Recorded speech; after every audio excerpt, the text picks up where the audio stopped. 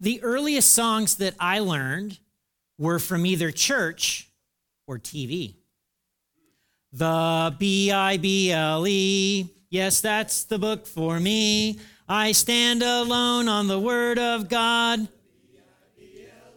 Father Abraham had many sons. Many sons had Father Abraham, and I am one of them, and so are you. So let's just praise the Lord. Okay? You've heard some of these songs too. I also learned, just sit right back and you hear a tale of a fateful trip that started from this tropic port aboard this tiny ship. Another song from childhood from TV. It's a beautiful day in the neighborhood, a beautiful day for a neighbor. Would you be mine? Could you be mine? Last week after church, Lily Potter was in my office, and I have portraits of about 8 or 9 people on the wall, and she noticed the portrait of Fred Rogers, and she says, with a big smile on her face, I know him. I watch his TV show. And I started, It's a Beautiful Day in the Neighborhood, and she sang the whole song. The whole song, like literally word for word. She knew every lyric. Songs have a way of getting lodged in our memory, don't they? Which is why parents and teachers and religious leaders for years have educated children with songs. When you get Alzheimer's or dementia, you may not be able to dress yourself, but you can still sing. You can still sing. Lady Gaga recently showed us that with Tony Bennett. Tony Bennett, I don't know if you know this, but is suffering from a form of dementia. He got out on stage, boom, from the first song to the last song. He nailed every single song, knew every single word and lyric, knocked it out of the park. Didn't even know who Lady Gaga was, but he nailed it. Singing is amazing if you think about it, right? I mean, the fact that we humans are able to push air up our throats through this fleshy membrane that vibrates at different speeds, changing the pitch, all the while we change the formation of our lips and mouth to phrase words, and we do this intuitively. I mean, it's amazing. And we sing about love and relationships and wars and kings and gods. College academicians, which sometimes lack for things to do, I'm kidding. They looked at Billboard popular songs from 1960 to 2009 in the United States, and they found that there were 12 common themes, okay? Here are the 12 common themes of American top 40 stuff from 1960 to 2009. Breakup. She done left me. Desire. Lots of songs about desire. Loss, jadedness, inspiration, aspiration, nostalgia, pain, desperation, rebellion, escapism, and confusion. I don't listen to top 40, but I got the top 2 songs this last week, okay? Song number 1, About Damn Time by Lizzo. It's bad blank o'clock. Yeah, it's thick 30. I've been through a lot, but I'm still flirty. Is everybody back in the building? It's been a minute. Tell me how you're healing, because I'm about to get into my feelings. How you feeling? How you feeling right now? I'm feeling a little, I don't know. Okay. Light Switch by Charlie Puth went, why you calling it 11:30 when you only want to do me dirty? But I hit right back because you got that. Yeah, you turned me on like a light switch.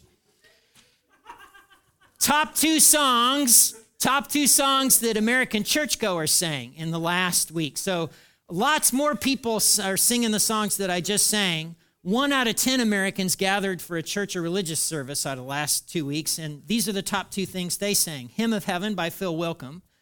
How I long to breathe the air of heaven, where pain is gone and mercy fills the streets, to look upon the one who bled to save me and walk with him for all eternity.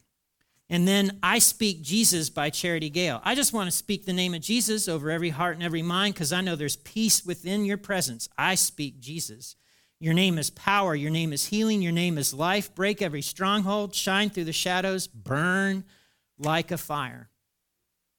I've been in Psalms all summer long. I'm sorry and thank you. And for a good portion of Jewish history, the Psalms were spoken, but they were also sung. If you go to an Orthodox church today, they don't say the Mass, they sing the Mass. And there's something about that. And so today we're going to be in Psalm 96, which is an enthronement psalm. Enthronement psalms, if I were to set them to music today, I would start them off, Josh, with a timpani, kind of like the Hunger Games where Katniss Everdeen walks in and it's dun, dun, dun, dun, dun, dun, dun, dun, dun, dun, dun, right? You'd start off with a timpani, and then I'd end the enthronement psalm with the United States Army brass. So that's about 30 trumpeters, and they like to come out and introduce the president when he's doing it, and I would end with a giant trumpet chorus. So Psalm 96 is an enthronement psalm, and a good chunk of it is actually borrowed from 1 Chronicles 16, David's song celebrating the arrival of the Ark of the Covenant for the first time in the city of Jerusalem. Other parts of Psalm 96 are borrowed from other psalms. It's kind of like the commercial from the 1970s. You can get the greatest hits of all the psalms of all time in Psalm 96, okay? And little phrases are borrowed there, okay?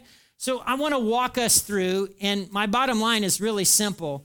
God asks us to sing. Even if you tone deaf, even if percussion is your primary thing, even if God asks us to sing, okay? God asks us to sing. Psalm 96, sing a new song to the Lord. Let the whole earth sing to the Lord. Sing to the Lord. Are you getting the whole sing thing here? Praise his name. Each day proclaim the good news that he saves. Publish his glorious deeds among the nations. Tell everyone about the amazing things that he does. 3 times in the opening lines, we're told to sing. So when we get together, we're actually supposed to sing. We're supposed to sing when we get together. Why? Well, the psalmist lists 12 different reasons. I don't normally do this, but my big idea is simple. God wants us to what? God wants us to what? Okay, you got the big idea of the sermon today, okay? And there are reasons that God asks us to sing. First and foremost, is because he asks us to sing to the Lord a new song. And then there's that new part. You want to know why? Because God's always up to something new. God's always doing a new thing on a new day with new people. God's doing what God does. And so new things need new songs, okay? Also because God is great. Great is the Lord. We should worship him because he's great. And then because he's real. The gods of the other nations are mere idols. And again, I've talked about this before, but we Americans like to think that because we don't have some little statue of Buddha in our homes that we don't do idolatry. And that is the farthest thing from the truth, right? Americans, we have all kinds of idols. An idol is anything that we're looking to tell us who we are, to tell us that we're enough, to give us meaning and satisfaction and fulfillment. Come on, America's got a lot of idols, okay? And the psalmist is saying here, God's not like those things that can't deliver what they promise. God does what he says. God can deliver. God's real. He's not something made from human hands. And then the next reason, nations of the world recognize the Lord. Recognize the Lord as glorious and strong. Give to the Lord the glory he deserves. Bring your offering. Come into his courts. Worship the Lord in all his holy splendor. Let the earth tremble before him. I missed some verses, but the gods of other nations are mere idols. The Lord made the heavens. I've mentioned this before. In moments in my faith 10, 15 years ago where I would struggle, people would be encountering hard things. They'd die of cancer, all kinds of stuff, and we'd pray and pray. And if I had a moment of doubt where I'd be like, well, maybe God's not who I thought God was, I would go to NASA's website and I would look through what was then the Hubble Space Telescope. Because the heavens speak.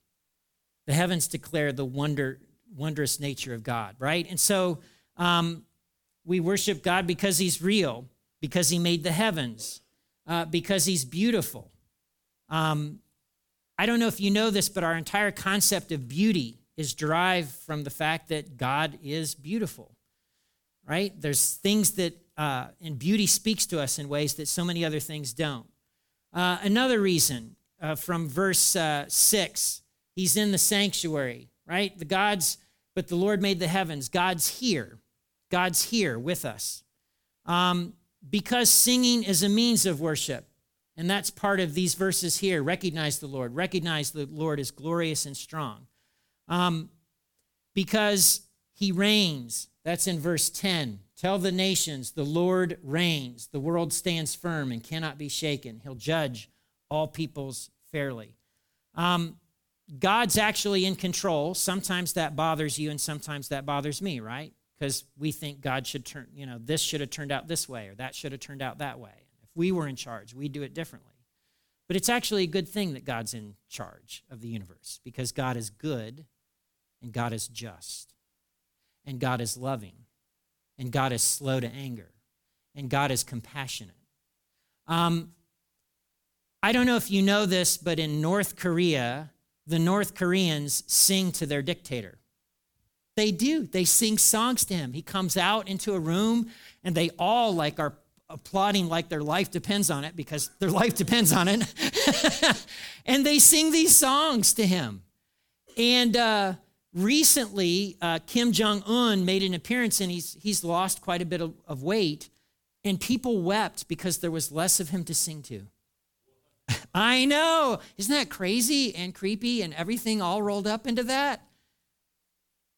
We worship a God who sent his one and only Son. God himself became human. God the Son lived the life that we should live, died the death that we deserve, and the cross is a giant indicator of the kind of God that God is. God is worthy of our singing and our praise. And then in the next verses, so the Lord reigns. The world stands firm and cannot be shaken. God will judge all peoples fairly.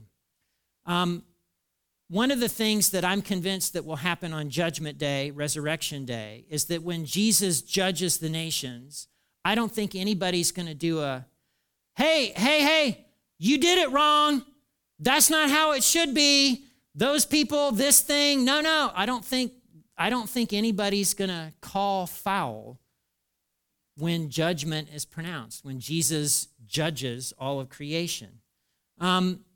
Let the heavens be glad. Let the earth rejoice. Let the sea and everything in it shout his praise. Let the fields and their crops burst out with joy. Let the trees of the forest sing for joy. Are you kind of getting the triumphal nature of this psalm and what the psalmist is trying to express? All creation was made to sing.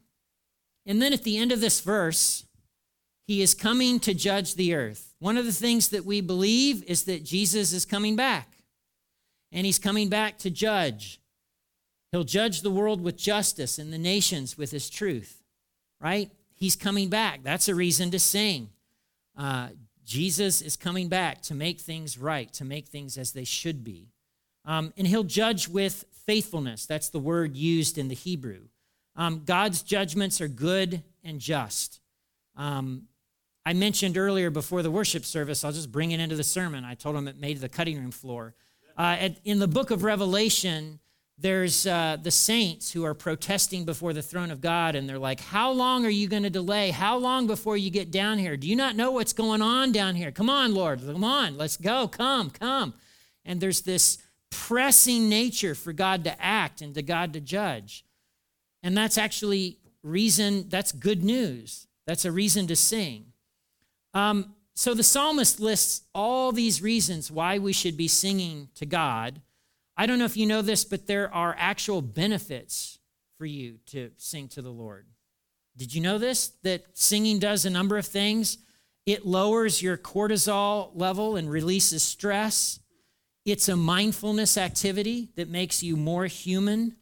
It improves social bonding and social cohesion. Let me tell you, if you've ever tried to sing with a musical group, that's social cohesion right there. And then there's the physiological benefits. Singing strengthens the immune system. When you're singing, you're less susceptible to getting sick. It improves breathing, and it is an aerobic activity that improves your overall health. Weird, huh? weird. So let me ask a question. In light of the psalm telling us we should sing to the Lord, in light of the fact that we should be singing to the Lord, if the way that you worshiped and sang was a sermon, what would your sermon be saying? Would it be joyful? Would it be dour? Would it be passive? Would it be active? Would it be a frown? Would it be a smile? What would you be preaching with your singing and worship if your singing and worship were a sermon? So how can you and I take this home? First of all, sing, dadgummit. Sing. You should be singing in the shower, in the car, here on Sunday morning. You should be singing, even if you have a good voice, even if you have a bad voice, even if you're in tune, even if you're out of tune, even if you have vibrato, even if you don't even know what that is. Sing songs in the car. Sing songs when you're working out. And here's what I would ask you to do. Curate a list of hymns and worship songs that you throw into your rotation. I listen to Johnny Cash. I listen to Peter, Paul, and Mary. I listen to Broadway musicals, but I also listen to David Crowder's Collision album. I also listen to the 2010 Gungor album, Beautiful Things. I'm purposeful to put those kind of songs into my mix because there's something about singing in my heart and directing my heart to things that's connected and expressing things, all right? So I would encourage you that as you're curating this playlist, I know many of you have Spotify. I'm still old-fashioned and I got CDs. Maybe I'll enter the 21st century someday, okay? But in that list, in that Spotify list, have some room for some good old hymns that have some good, solid theology to them and some worship songs that have some good, sound theology to them. So sing and be intentional with the singing. And then secondly, don't let your feelings drive.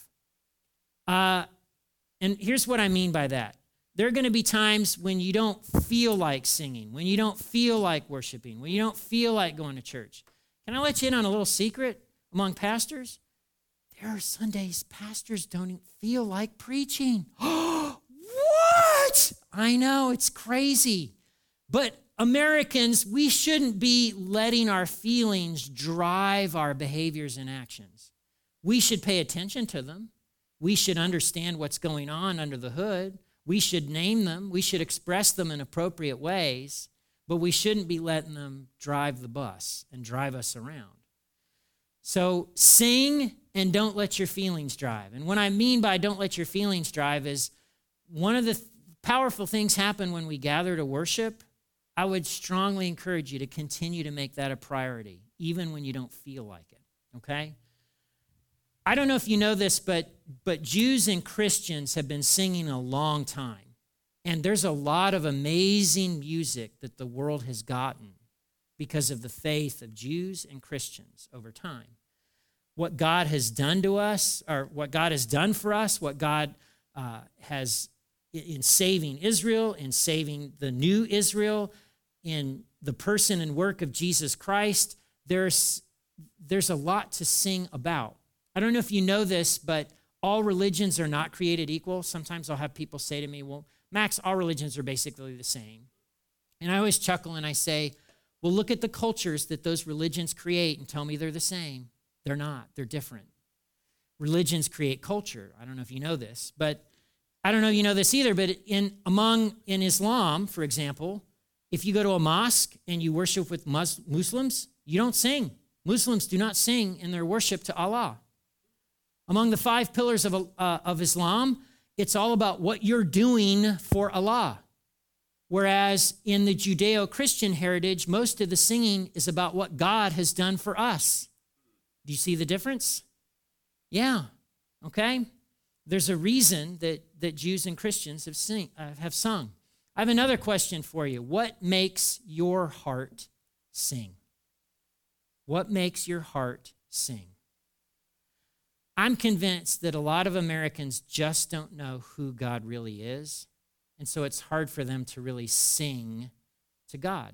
and to worship to God because they don't really know. They've not really known in an experiential way who God is. And so there's this disconnect. I'm convinced that more than anything, the cross and the empty tomb show us the kind of God that God is. Humanity's a mess. What are we going to do about it? He becomes a baby. He's totally dependent on these two poor parents on the outskirts of Judea. He preaches, he heals, he dies a criminal death that he doesn't deserve. Thank God he doesn't stay dead. He rises from the dead 3 days later. God rolled up his sleeves and God got into the thick of it. On April 23rd, 1962, Karl Barth came to America and spoke on the campus of the University of Chicago.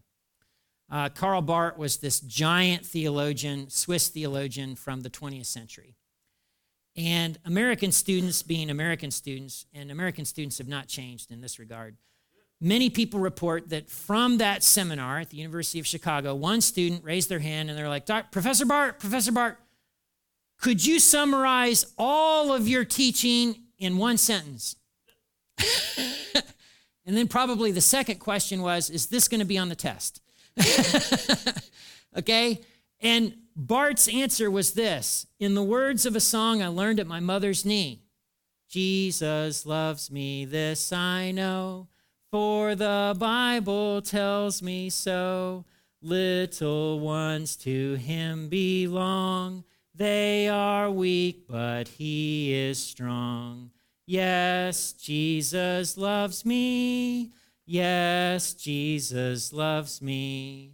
Yes, Jesus loves me. The Bible tells me so. So I think you get what I'm getting at today. I want you to sing. God wants you to sing.